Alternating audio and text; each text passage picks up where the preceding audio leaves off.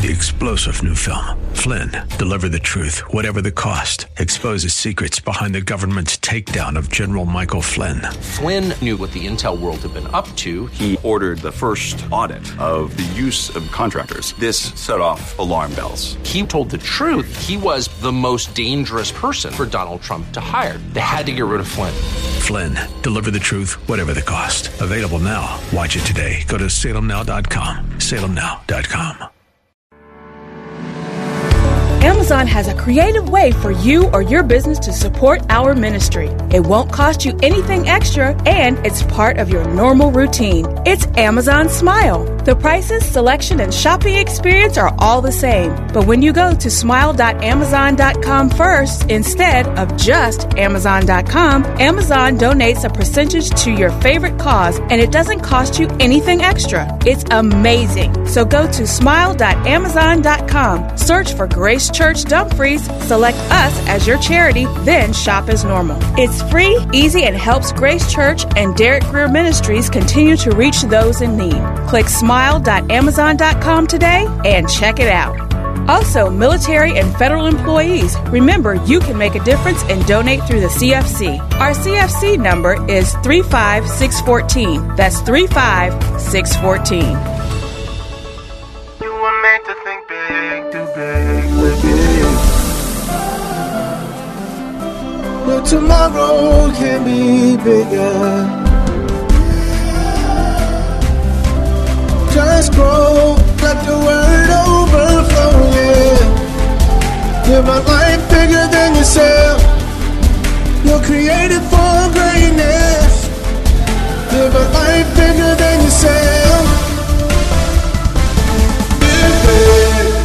Hello, welcome to Live Big with Dr. Derek Greer. We are so glad that you joined us today. We believe that the truth of God's Word will empower you to live a life so big that it impacts everyone and everything around you. As always, you can get this message and more at gracechurchva.org. Let's join Dr. Greer for today's Live Big message. Genesis 21 and verse 8. Oh, you know, you don't come to church just to hear a preacher. You come to be in the presence of God. Amen. So you've already gotten what you came for. This is just icing on the cake. And the child Isaac grew and was weaned. In this part of the world, a child was weaned usually at about 3 years old. There were some records of children being weaned as late as 5 years old, some as late as 12. Can anyone in here say yuck with me? Yeah. When my child has a beard, I don't want him, you know. But again, they were nomads, a different time in history, and soft food, I guess, wasn't as easy to come. I don't know. But they kept at it a long time. And Abraham made a great feast on the day that Isaac was weaned.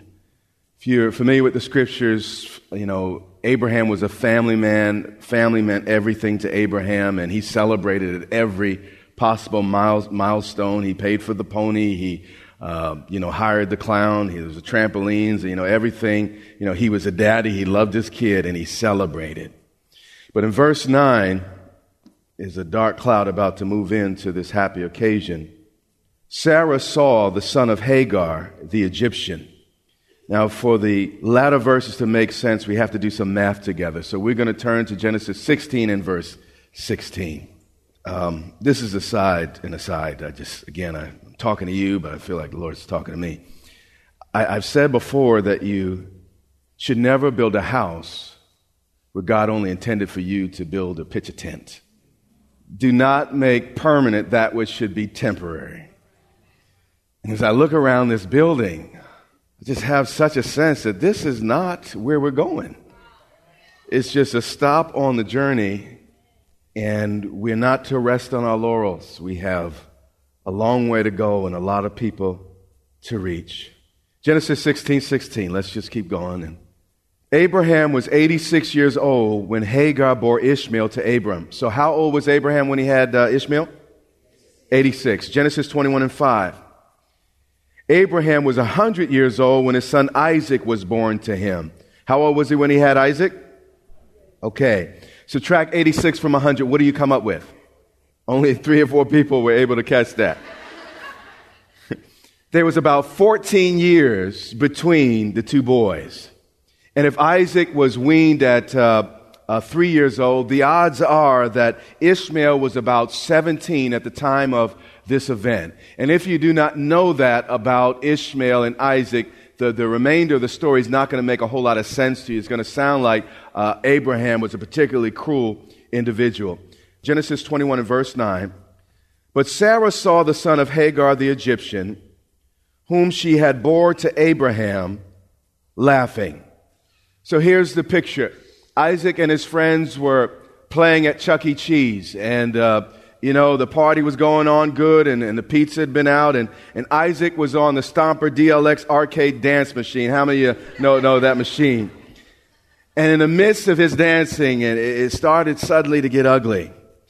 And, you when you read the text here in the ESV, it kind of sounds like a light thing, that maybe, his brother was just, making some lighthearted jokes about his brother. But Galatians verse 4 and 22 tells us more. This was not just harmless play.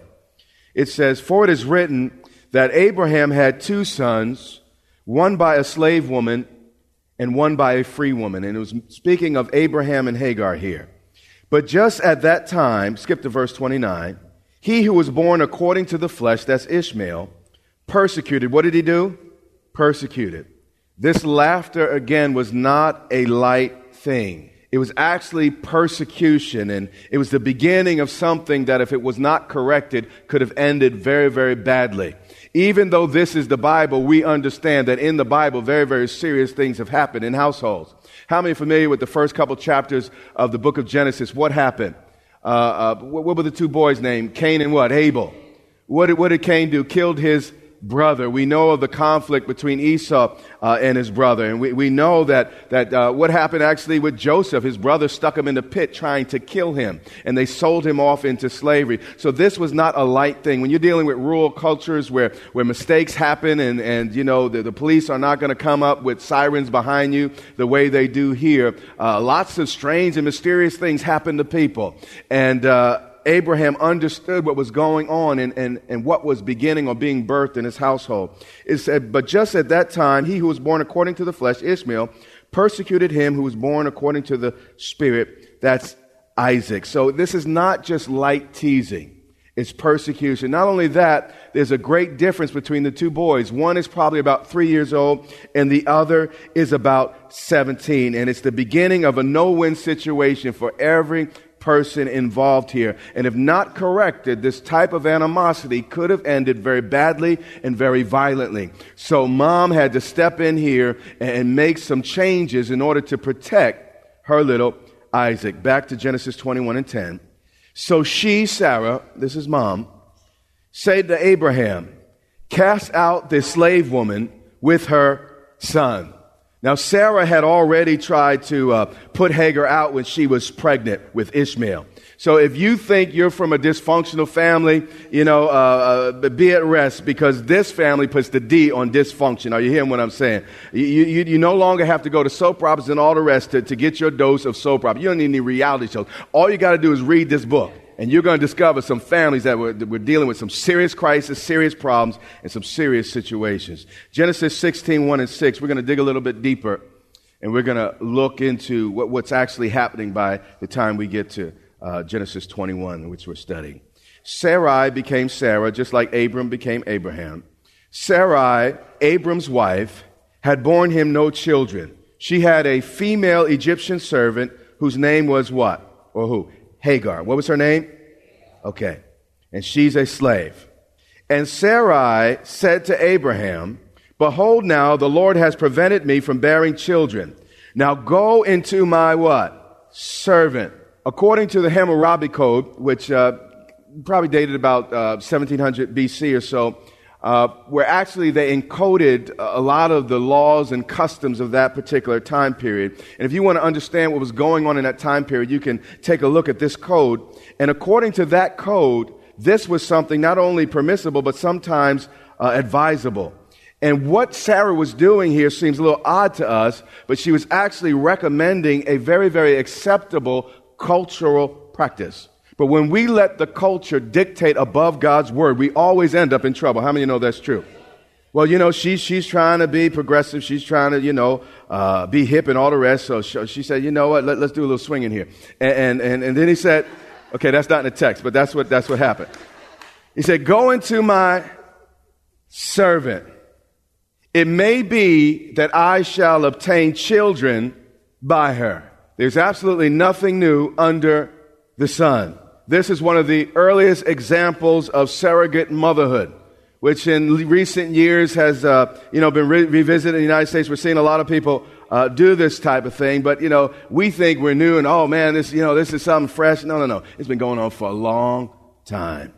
And Abram listened to the voice of Sarah. Again, a lot of ideas seem progressive.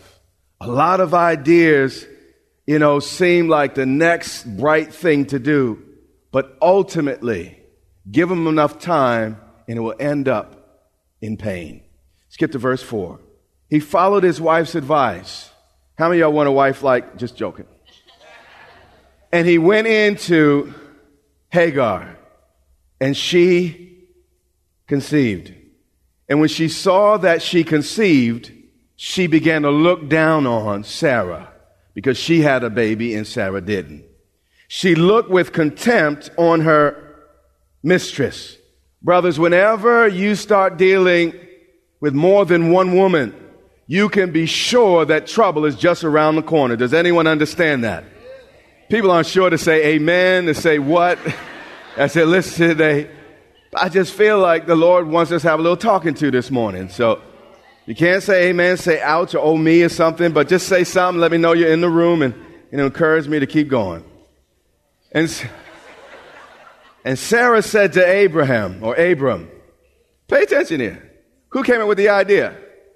I mean, she was watching the show on television. They came up with some new advice and, new thing. Cosmo magazine, the article was on how to do this new thing.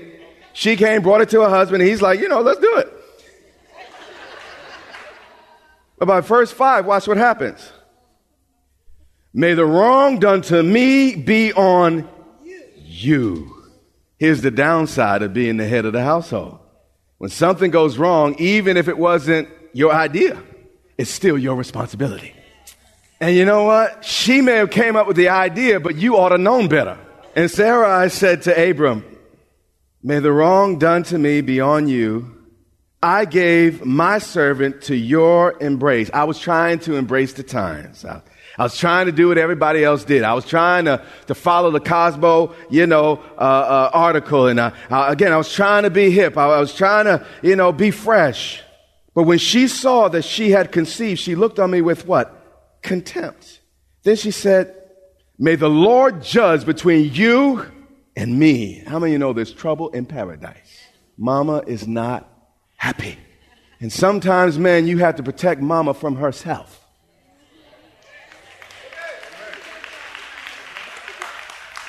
I'm telling you, y'all are scared in this room. The men are looking at their wives. Can I applaud to that?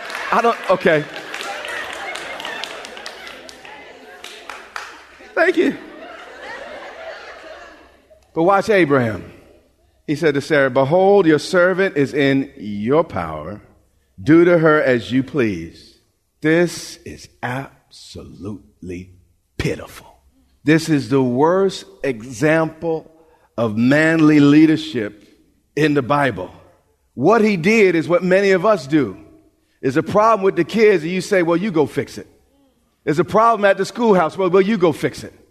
There's a problem with your boy, your girl, and your neighbor next door. Mama, you go fix it. Abraham, all he did was he just washed his hands of his responsibility and told his wife to fix it by herself. And you see, man, we get mad at our wives when they don't fix it the way we think it should be fixed. The reality is we should have never left them alone.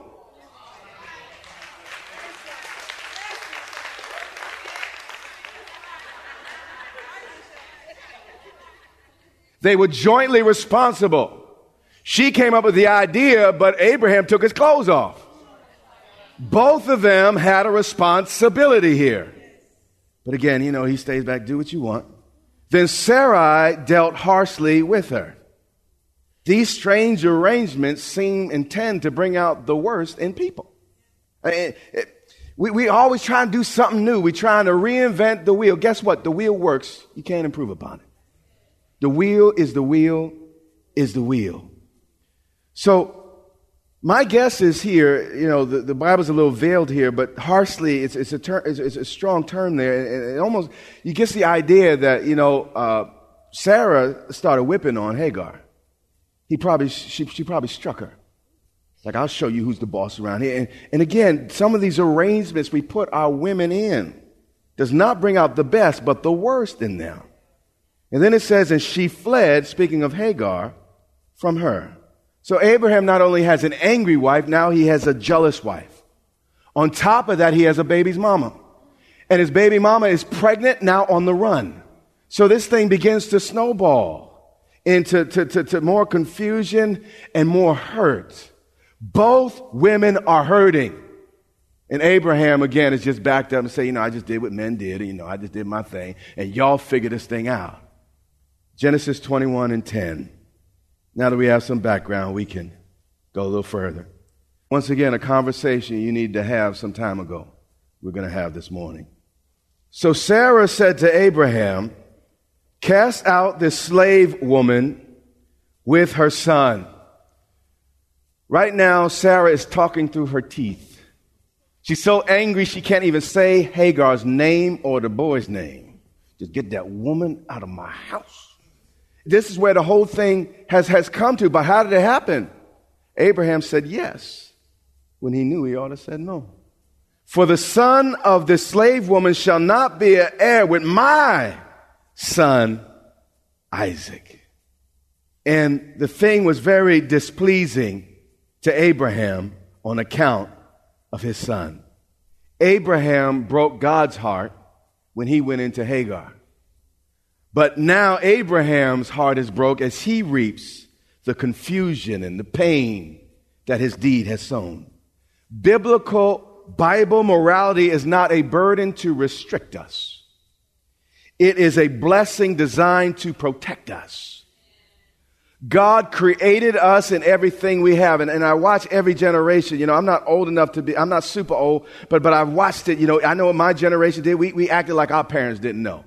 Listen, every thought I had, my daddy done thought. And as I say to my boys, every thought you think, I've already thought it, been there, done. You hear what I'm saying? I've already done. Every generation act like sex is new. Oh, they just don't know. We doing it different. I mean, how different? You know what I'm saying? Let's come back. Let's come back. But every generation, they like, we on the edge. We got something they don't got. What you mean? Some of us got 30, 40, 50 years at it. You hear what I'm saying? Working this thing. We might know just a little bit about it. But beyond that, God created this stuff.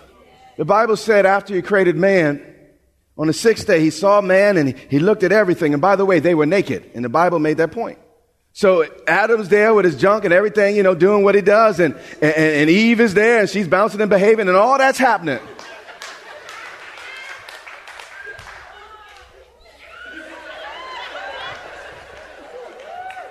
Got to make church fun, right? And the Bible said, and God saw it and said it was good. God created the stuff we made a game of. You see, before I met the Lord, I played with sex. It was a game. And I played and played, but it was more like Russian roulette, if I tell you the truth. But a lot of our kids are playing with sex. It's just a game. I'm about to go through some, I'm thinking, how do I get back to my text?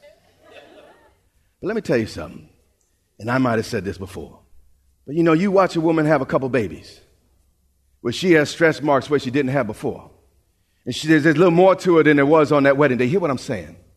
And you had a long day's work. And she dealing with them children. And let me tell you, sex ain't a game no more. And that's where that's where real stuff needs to occur and happen. Sex was designed to be the glue to help folks through the rough spots. Okay, y'all not helping me much. Okay, you're thinking. That's what's happening. You're thinking about what I'm saying. That's what it is. Listen, God knew how difficult marriage would be. He said, I got to give y'all something special.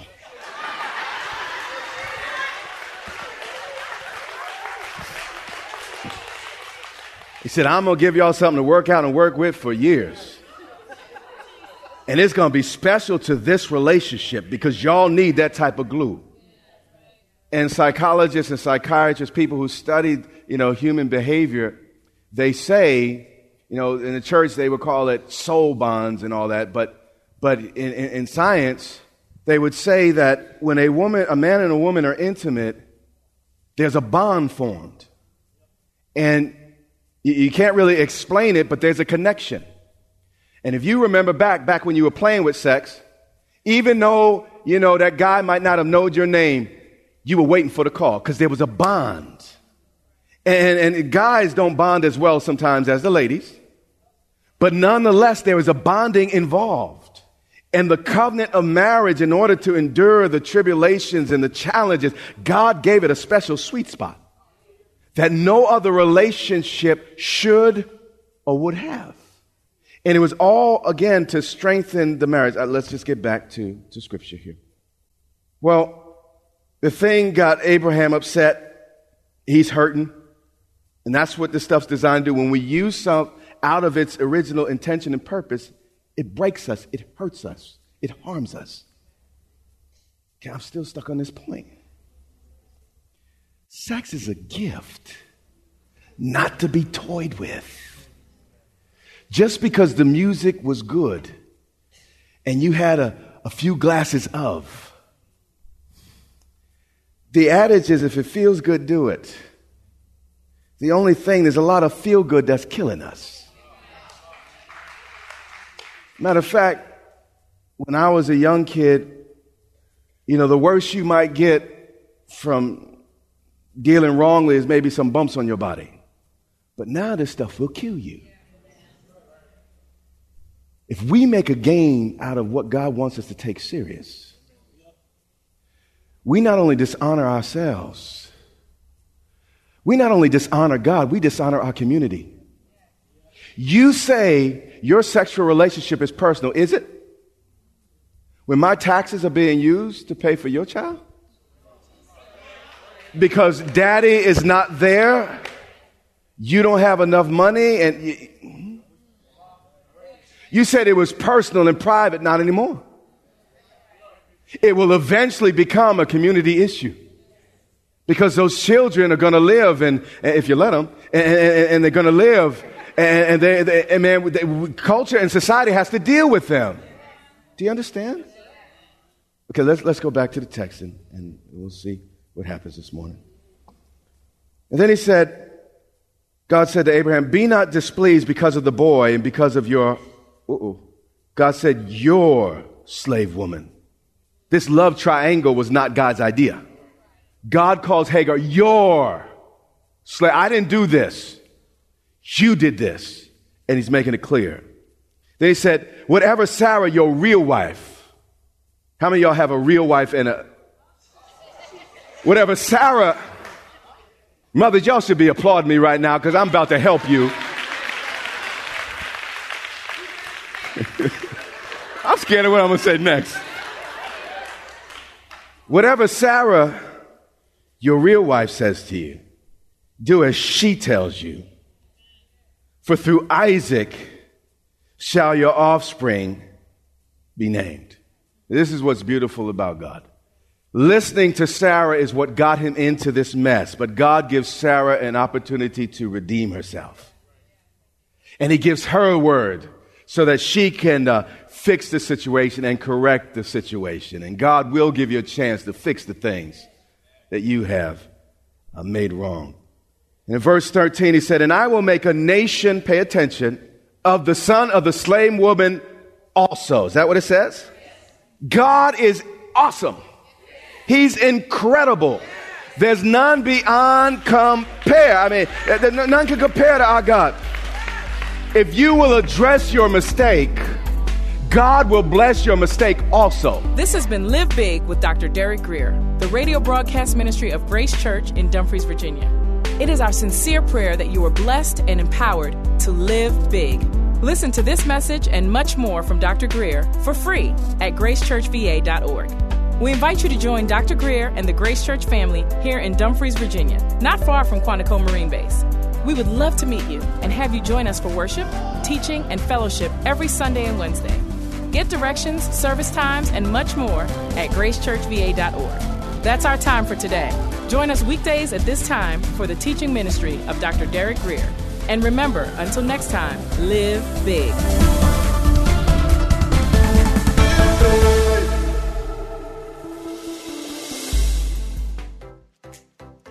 God wants you to live a life that's big, a life that's bigger than yourself and inspired by the vision He has just for you. The challenge is that sometimes we get stuck on the journey. Things become stagnant and keep us from living up to our full potential. We know that sometimes, things need to change, but we just don't know what or how. When this happens, the big question we must ask ourselves is, how do I get unstuck?